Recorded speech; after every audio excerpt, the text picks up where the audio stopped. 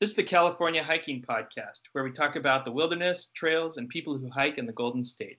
Today, my guest is James McBrien. We just wanted to get together today to talk about a little bit about California and hiking in California, backpacking. James does a lot of group organizing, so many of the trips that I've been on with him have been with groups of 5, 6 people. Always a really good group of people that he brings together. James and I originally met in New Zealand. James, do you want to tell a little bit about that story? Yeah. It was about, I think, probably like 8 years ago. I was on my honeymoon. Nick, I think you were on your proposal trip with your current wife, and we were both hiking the Routeburn Track, which is one of the great hikes in the South Island of New Zealand. And we were both staying at a hut, and we just ran into each other and, connected on Facebook. And many years later, I think just like 2 or 3 years recently, we connected and our lives overlap now that we both live in the San Francisco Bay Area. Yeah, we've been doing a lot of hikes. I remember that first one was we went out to Alamir Falls on Point Reyes, and I tried to get a group together for that, and it started, the weather started looking worse and worse, and I knew it was going to be kind of a disaster. But I was like, you know what? I'm going to head on out and just make it a day hike. Who still wants to join me? And you jumped right in. And that was really the first conversation we'd had since New Zealand. Yeah. Like an 8-hour trip. Yeah. Yeah. And I just want to clarify to Alamir Falls, like we started at Five Brooks Trailhead. Right. We hiked over there. We went through like the Wildcat entrance, and then we went through high tide and got soaked by the ocean waves getting over to Alamir Falls and hiking back up and sogging wet shoes the rest of the hike back up the mountain. So Alamir Falls can be a very simple flat hike, but we decided to choose something that was that our wives would not have recommended us doing. Yeah. I remember that was a raging day too. The falls were just going nuts. And I remember you several times saying something along the lines of your wife would not be pleased with these risks that I was getting you into, but that's great. Cool. So hey, I wanted to ask you today about group organizing, because like I mentioned, you've got these big trips that are sometimes 6. I remember there was one that I wasn't able to go on that had like 20 people for Camp McPudden. Mm-hmm. And so I just kind of want to know why do you come up with those large groups? What is it that draws you to a larger group of people, and how does that how does that work? How do you get that group of people together that always works out so well? Yeah. I mean, great question. I think group organizing is it has its pros and cons basically. And on the pro side is you get a bunch of amazing people to interact for like a weekend or multiple days. And, just in the normal day to day, it's just so hard to get with anybody for more than a few hours every month sometimes. And so I really love that aspect to it. But then, of course, the con is like, it's a lot to organize. It's a lot of work. There's a lot more layers of dynamics and just logistics of making it happen. And of course, when you're out in the backcountry, your impact is way larger, like just not only your footprint when you're at campsites and on trails, just the noise that you make, the visual sight of seeing like just a group of people all hiking together. So there's definitely pros and cons to group organizing. How do you deal with that large impact that people can have there? Is it something using the site, or is there more to it than that? It's just so challenging. It depends on what type of trip it is. I think with car camping sites, I think Camp McPudden you were referring to, that was like my birthday party. I just kind of like simulated a summer camp thing for my birthday, and it was a lot of fun. But with those, it's to reduce your impact at those. There's always hours to respect. Having a set form of rules, just like any summer camp. And at the end is always to do what I like to do, kind of like do a walking line and just pick up all the trash, leaving the place better than when you came. So picking up trash that you weren't even responsible for. So I think that is a really important principle with just not only camping, but especially with backpacking. backpacking and reducing your impact is a little bit more challenging because you have people coming in of all different experiences, all different philosophies and values of how to interact with the environment. And I've been organizing a bunch of adults for the past decade, and organizing adults is difficult because adults they don't want to be told what to do, and uh, to impose rules on individuals in advance is sometimes cramps their styles, or that's just not what they're in the outdoors for. So it really depends on the group, but with the groups that I usually go with, I always make sure that I like to do leave no trace when we're out backpacking, picking up trash as we're going, and kind of just like etiquette around, especially like using the facilities in the outdoors, how to do that. And will people do all of those things? I don't know, but I at least like to create a general baseline so we're mostly on the same page when it comes to just, I guess, especially trash and noise, basically. Right, right. Now, you've talked in the past about trying to get together a really good group of people for a specific type of hike. Like I know, that with you and me and Constantine went and did that section of the PCT in Big Bear in the winter. That ended up like we knew all three of us could just pound out miles.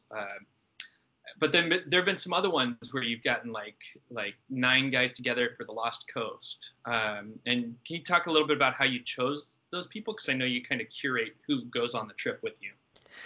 Yeah, so it's very challenging to create a curated group. The larger you get, the harder it is. So I think one trip I did, it was to the Jenny Lakes Wilderness. There were just so many people. I think it was over 20 people. And the impact was massive, and it was just anybody who wanted to go kind of thing. But then the Lost Coast trip, you said, with 9 people, it was a more select group of people there. I always describe the mileage in advance and the terrain as well, and give everybody a disclaimer that how I perceive things as hard is like, if I say things are like, it's like, oh yeah, this is really good. Like this is going to be a good hike. That means it's usually going to be hard. If I say it's going to be like easy peasy, it's probably still going to be a little hard. And so I just give people kind of like my disclaimer of that. And so I want to say try to scare people off intentionally, but I want people to know kind of what's being expected of them, baseline, what my training program is going to be like to get there as well. But even with those disclaimers and even with the training, people could still sign up not really having read them, and people can still sign up without, and these are all my friends, by the way, without like doing the training. And when you get there, the rubber hits the road, and you can kind of assess with each individual, like it's like how much training was needed. So it's always a challenge. But I think to create the most curated group of people in terms of you're trying to excel at hiking performance, you want to find people who are training all of the time. It's kind of like in their nature, basically. So like when we did the PCT hike, the portion of it, you, Constantine, and I, we are people that are always training, all the time, and we could just get out and go. I think I was actually sore from weightlifting the 2 days beforehand, which is never recommended to go weightlift and blow out your quads before a grueling hike. It's not suggested. But yeah, on the other side is that's focused on performance, and sometimes you want to focus on just like getting people together. And so you can put a bunch of disclaimers out there. Like on the Lost Coast, like we ended up dividing into 3 different groups. I mean, everyone was very fit that went, but everyone had different hiking styles, and there's 3 different groups. There was like the really fast group, there was the middle group, and then there was like, I would say, the normal pace group. And so we all did our paces, and we all set, when we were going to meet up with each other, and set expectations there, and made sure everyone had either a GPS device or a map, but to make sure to coordinate that in advance, because I've been in groups where we don't coordinate that in advance, and if you're just hiking for hours, you can easily kind of separate and just lose each other, and that's never any good when that happens. Right. I've definitely run into that before where you end up with somebody who's expecting one thing from the trip and you kind of think something else is going on, and I've felt like it was totally fine for me to take off ahead, and all of a sudden we get to camp and when that other person catches up or other small group of people catches up, they're kind of angry that you left them behind. And so, yeah, I agree. It's really good to set those out in advance. For Yeah, sure. and All I those. think that's one of the dynamics which I think is the most challenging is when you get with a group of people and it kind of naturally stratifies to like who can go faster and who's going a little bit slower. It just creates a dynamic where, the people behind don't want to hold the people that are faster back, and the people that are faster don't want to like, make the people that are behind, feel really far behind. And I think that creates I mean, it's a dynamic, and Yeah. I think it's always good to kind of set those expectations up in advance and just to make sure everyone's okay and fine with it. And for me, I haven't perfected that yet. I usually focus more on including more people rather than focusing on the maximum enjoyment of the people that are there. But I'm more Yeah. about that inclusivity factor. But that's something that's always needs to be worked on. But I think having expectations clear in advance so it doesn't have that weird dynamic is always better. So speaking of that inclusivity, one of the things that I've known when I've tried to create larger groups in the past is often I'll have a lot of people show interest right up front, Hmm. but as we start to get closer and closer to the date, more and more people drop out, and Hmm. sometimes it's very few people are left over, Yep. or sometimes it'll just be my wife and I Yep. going on a trip. So how do you get that buy-in and that follow-through with people? Yeah. Oh yeah, that's actually something that I've been trying to work on a lot, and it's I don't actually for my trips get too many people bailing on my trips because I try to approach it in a specific way. So I think one is I think it's important to find a critical mass of individuals who, if the trip is uh, if everybody bails, as long as those people go, you as the organizer will still have a great time. So I think that sets yourself up for success. For example, like there was I think let's say the Lost Coast trip that we went on last year. I think I messaged you and Constantine. Like, were you guys? Was Constantine there? Yeah, he was there. Oh my God, getting my trips mixed up. But yeah, it's like, are you guys down to go? Because I know if I hike with you guys, it's just going to be like we could just plow through it. And then once you get a critical mass of people that are going, then you kind of like reach out to kind of like the next level to kind of include more individuals. And I think that's having people plan things in advance is difficult to do. Everyone has like very fluid schedules, but knowing that so many people are going kind of goes like, oh, this is going to be a great time. It's not just James organizing this. Like, no, it's James and like two amazing people. Like this trip is going with or without me. And then I think what's important to say is like, hey, I only have like X amount of slots available. Like, Which because that's how permits are actually. You only have 9 permits. And usually, when sending them out, I like to reach out to the people that I think would be the best fit in the beginning. uh-huh. And that really gets people to commit, and just being upfront with that as one and having enough preparation Yeah. around that. So I think those are the two things, is like having that critical mass and letting people know like there is actually a little bit of sense of urgency around committing to it. And people, I think once they commit to something, generally people are very just you know they usually stick with it. It's Yeah. just a situation where if people are like, oh, I'm interested, I'm thinking about a hike or a trip that you recently organized. Like I never really gave you like a for sure response, and Yeah. those are the ones that will end up falling through. But like if you get a very clear yes or no, and it may cause everyone to say no, but that's okay. That at least gets people out of that middle ground where they don't decide until the very last minute. Yeah. Right. Right. Cool. Um, so you mentioned earlier on just how much it's about.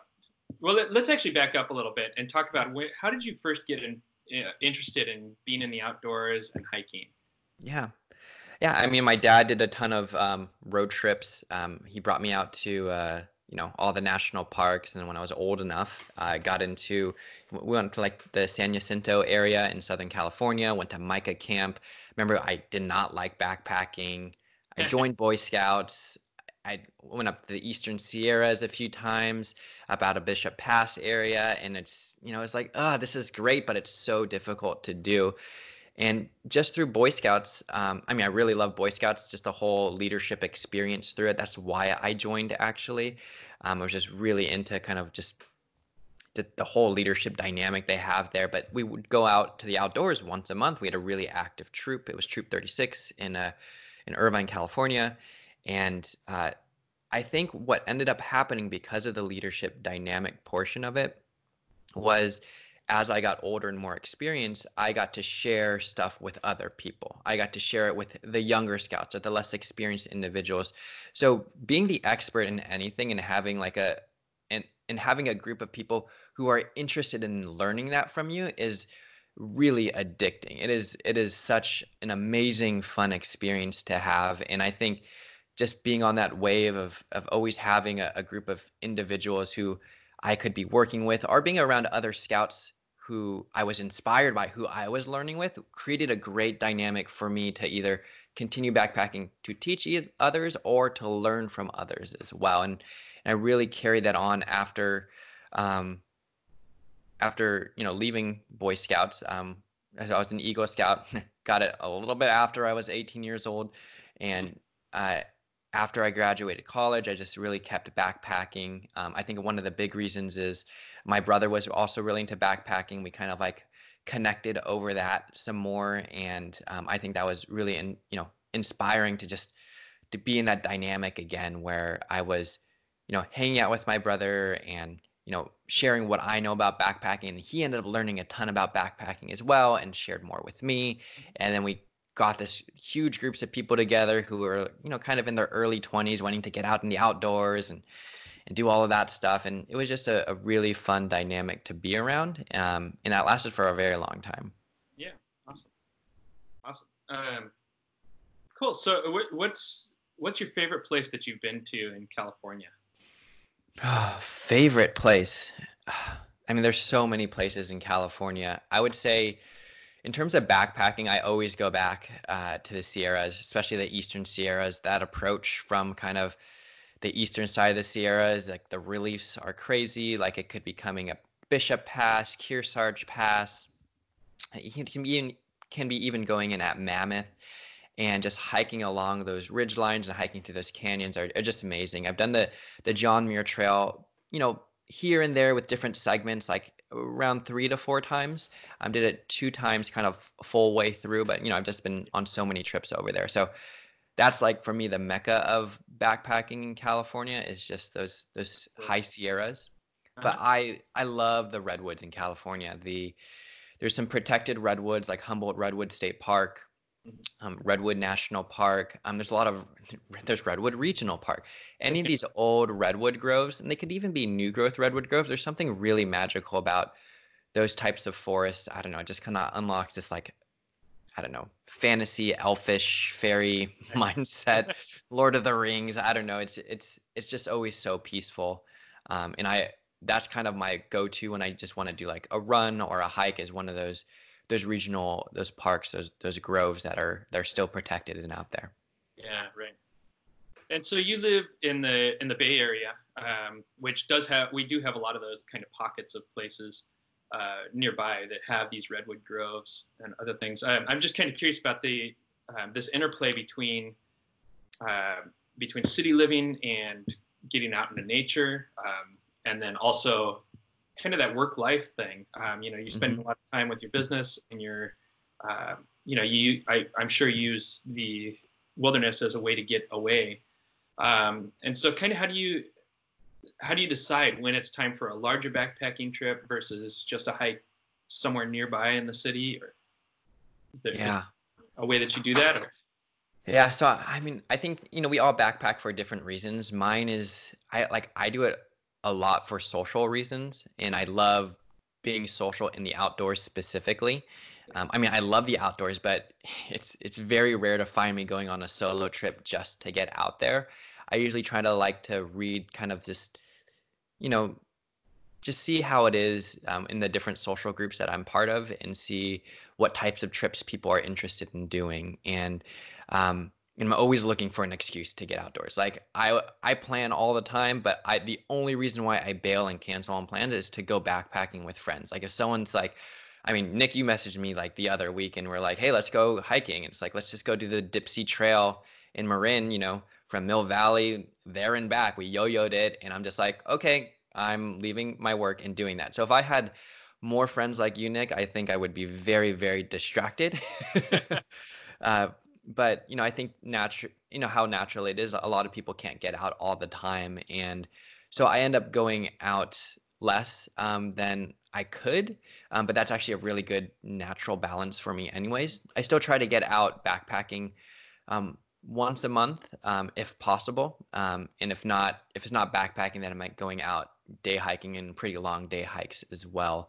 So, and I usually do that, with my wife also, who does backpacking. So I have a bunch of options, but I think at the end of the day, like I'm usually in the outdoors at least 2 times a month, and usually more than that.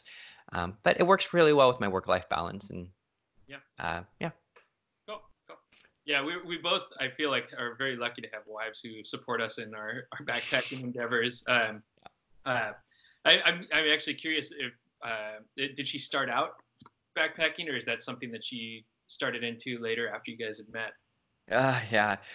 After we met, so basically, like I had a bunch of hobbies like dancing and backpacking, and when I met her, she had, she was like really loved taking photography. She loved dancing as well. So, we kind of really overlapped there, and I think just her draw toward like photography and landscapes, kind of really kind of overlapped with me, and she started getting into backpacking because of that. And I think over the course of 5 years, we just started backpacking, together, maybe like 3 to 4 times a year. And a few years back, we did the JMT together. Like I didn't think she was ready for it. She didn't think we were ready. She was ready for it, but we just did it in a really high snow year, like a really bad snow year. I think it was 2017 or 18, Yeah. one of those years. And Yeah. it was rough. But we just took it day by day. And I must say, I've been backpacking with so many people and so many different groups and all that stuff. And being on the JMT with my wife and just going at just the couple's pace and just doing it day by day was probably one of my most enjoyable backpacking trips. There's so many different dimensions to it, but that was so much fun to do. Yeah. So Lindsay and I kind of have a process that we use to make sure that I don't take off. It's just very simple. It's when we hike together, I generally hike behind. Do you guys do anything like that, or how do you manage the difference?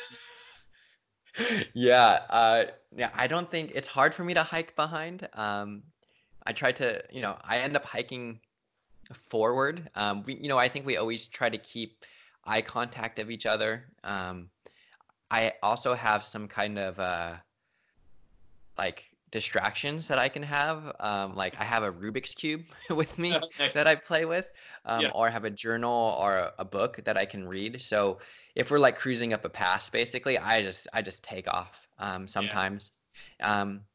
So that's how it is when it's on like normal hiking. But when the terrain's a little bit more iffy, I definitely stay, a lot closer to my wife Jolie, and yeah, and I'm a person that just doesn't take breaks at the moment with hiking. I just really just like to hike and just keep going and keep going and keep going. So I think that's one of the balances that we've had to do, as well as like, making sure it's very clear, like, hey, take breaks at any time. I'm completely fine with taking breaks. I've got my Rubik's Cube, I've got my books, I got my journals. Like, I don't mind taking breaks at all. I just never know when to take breaks sometimes. So, I think, there's a bit of coordinating I have to do. And, I think just setting expectations and making them clear is always good, and it makes for a good trip. Yeah. Awesome. So what do you notice when you're notice most when you're out hiking in the wilderness? Do you notice more of the sounds, like the trees, wildlife, flowers, those sorts of things? Is there anything that stands out as something that really resonates with you? Yeah. Oh yeah. definitely. I think I like multi-dimensional layers. Hopefully Yeah. that makes sense. For example, in the redwoods, if you are hiking on a trail and there's redwoods close to you, they're larger, but then because there's a clear view in the background, you have multi-layers of trees, and as you walk, everything's moving at different paces, and so Yeah. it's like 5 or 6 layers moving all at different times. This is very common in the desert as well, like in canyons that have been carved out because the canyons are that are closer to you are moving at a certain speed and the ones that are farther away are also moving at a certain speed. Yeah. So I love those layers so much. I got a gimbal specifically to like record the layers in a very smooth way. Layers are great. So what is Speaking the of, well, uh, oh yeah, sorry.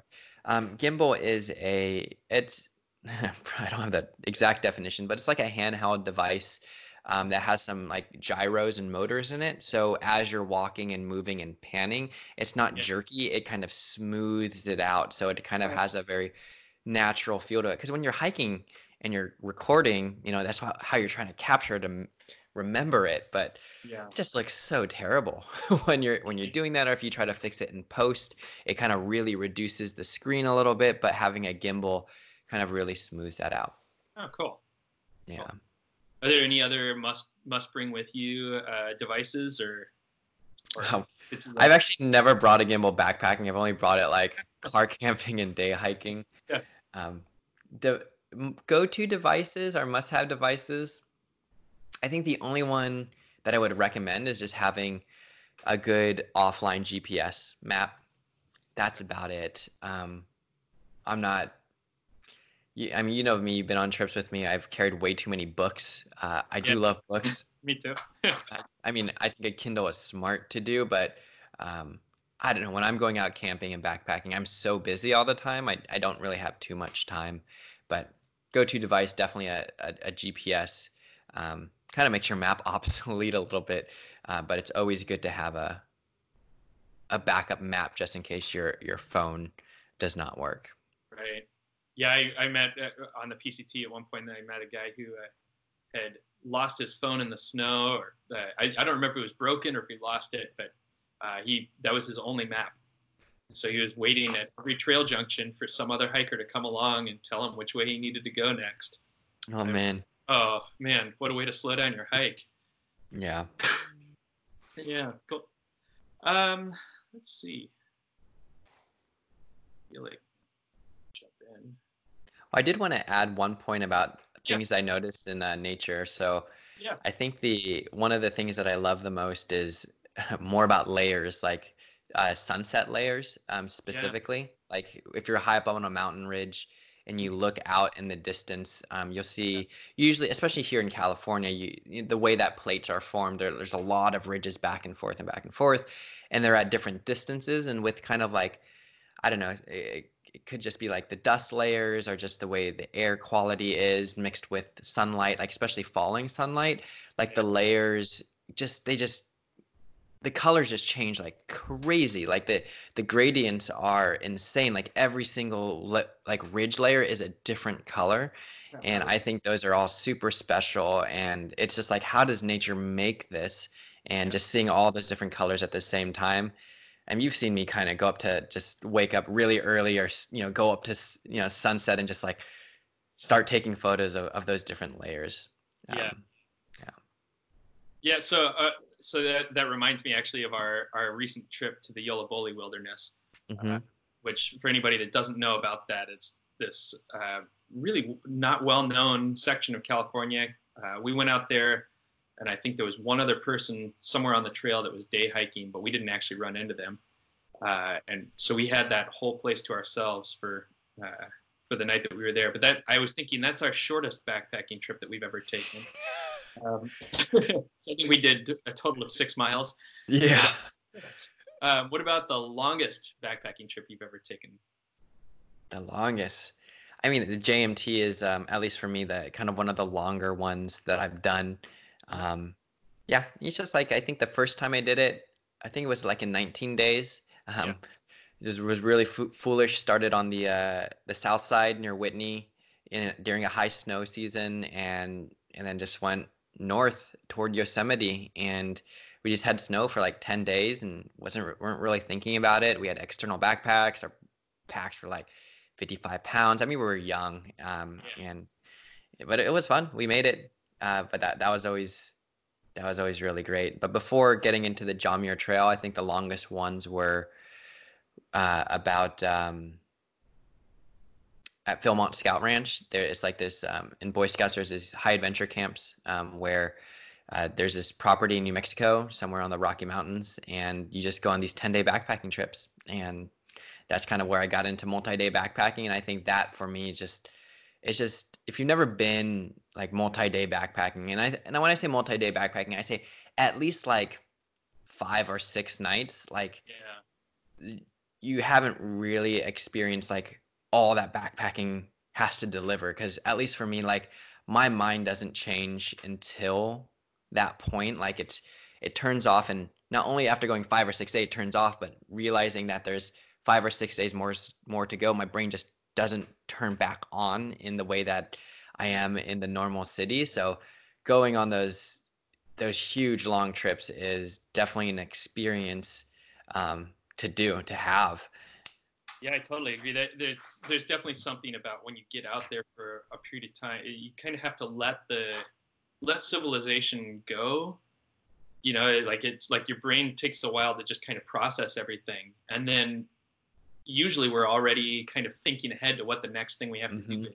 But once you get out there a certain amount of time, your brain stops worrying about that, and that's when everything really, I feel like, releases inside of us, and we really start to get to the center of who we are, rather than how we're affected by everything around us.